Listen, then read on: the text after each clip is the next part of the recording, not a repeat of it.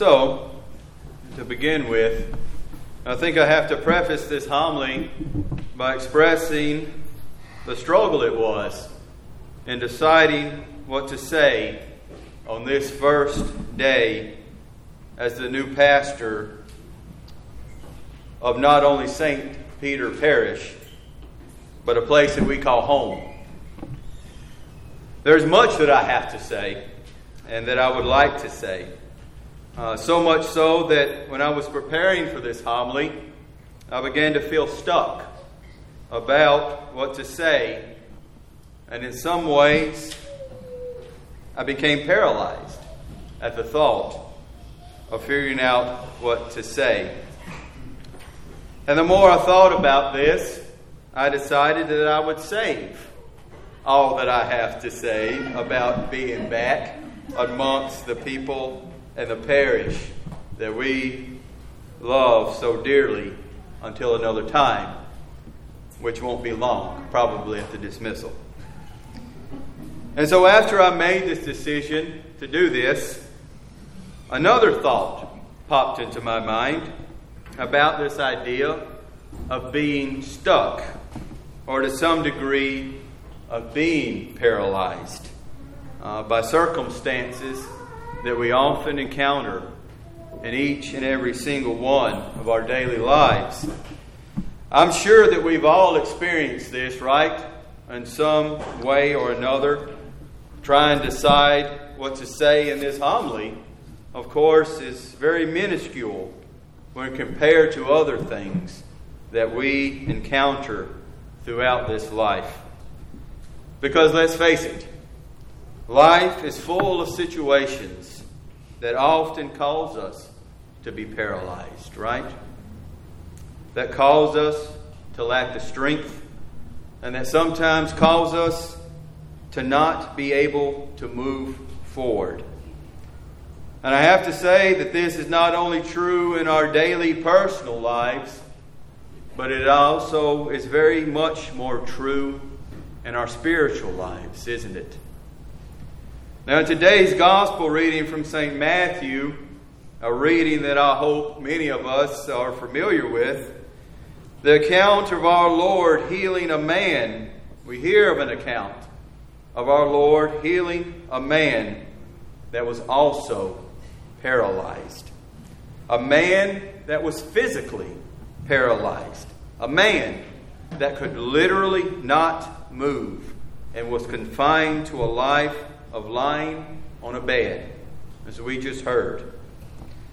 And when Jesus crossed over into his own country and got out of the boat that he traveled in, St. Matthew tells us that some people, maybe some of his friends, or who knows who these people were, that brought him to our Lord. And when he saw their faith, the man was forgiven of his sins, and he was healed from his paralysis. Wow. He was no longer stuck. He was no longer confined to lying on his bed. But instead, now he was given the ability to rise, to take up his bed, and to move forward. And it is this that is the good news of this account of the paralytic, my friends. The good news is that Christ gives us all solid grounds for hope in gaining strength, freedom, and especially salvation. Now, this upcoming Friday, we will celebrate the great feast of the Transfiguration of our Lord, the revelation of his divinity to our great patron, St. Peter, St. James, and to St. John.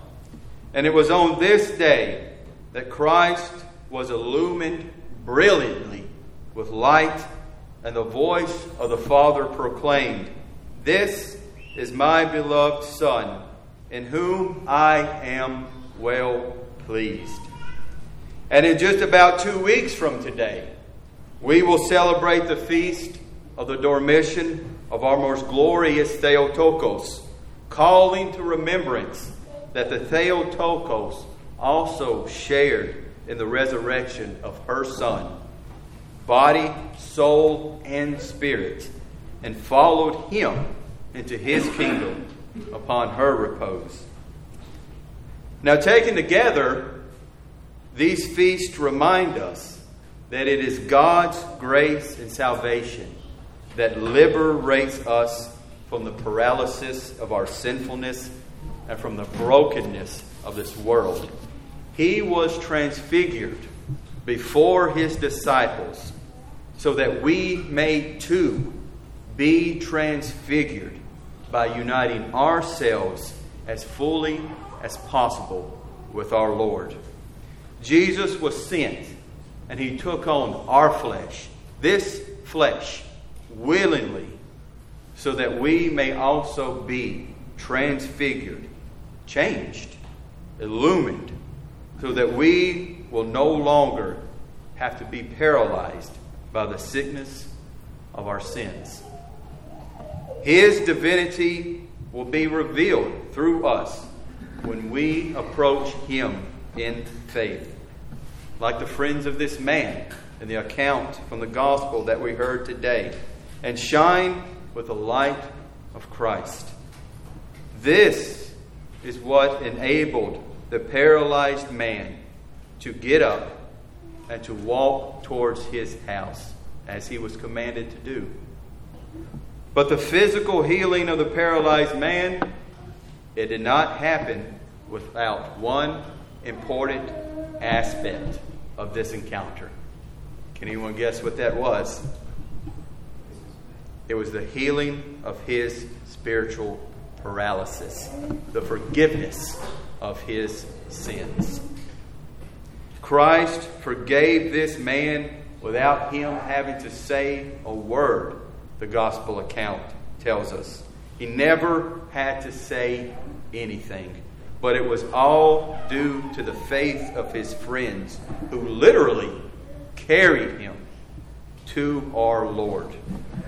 But Jesus did not stop, however, with just forgiving this man's sins, but he transfigured his life by enabling, commanding him to get up, to take up his bed, and again to move forward.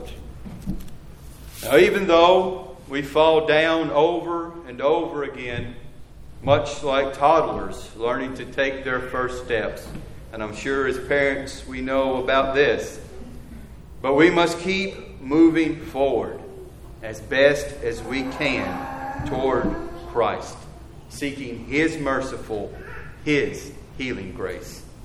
If we don't do this, my friends, then we continue to stay down when we fall down. And it is then that we become and are no better than the scribes in the gospel account.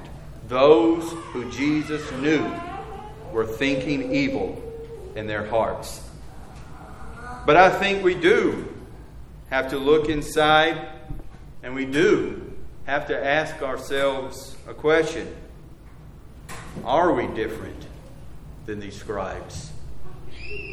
It is often very difficult to inconvenience ourselves even a little bit in order to give all our attention to God or to restrain our slavery to almost anything in this world, because it can be anything. When the church gives us these major feasts, and when the church calls us to undertake spiritual disciplines, it's not to punish us or because God likes to see us suffer. It is because we need help in relieving our being stuck in the world, of being paralyzed by sin. And we need the help in getting up from our beds and moving forward toward our true home, the kingdom of God. And I do have to say also that more often times than not, we get too comfortable being stuck. We become all too comfortable sometimes with our paralysis. And we never want to rise from the beds that confine us. But our feeble struggles to embrace the spiritual life of the church should reveal to us the truth about ourselves and should lead us to a call in humility for our Lord's help in saving Him more faithfully. So I pray and I hope, my brothers and sisters in Christ, that we are all doing the best we can to overcome the paralysis in our own lives. And let us start today, the first day of the fast of the Dormition, to help us better prepare to respond to our Lord, just as the Theotokos did when he called upon her. Let us look to her as the prime example of what it means to not be paralyzed. For when the Lord called her, she responded without hesitation. I hope that we are all doing what we can in our feeble attempts to be transfigured with Christ, to enter into a new life with Him. I hope that none of us will rest content in the paralysis of our sins and not remain content in lying in the bed of ourselves. Christ did not come in the flesh to make us feel better about ourselves. He did not come to help us succeed by worldly standards or even simply to forgive us. He came so that we could participate in the life of the Holy Trinity, to become by grace what God is by nature. And yes, I have to say that this means setting aside our desires and to faithfully keep our eyes and our hearts always on Him. To be transfigured so that the light of His transfiguration can shine through us unto all the world.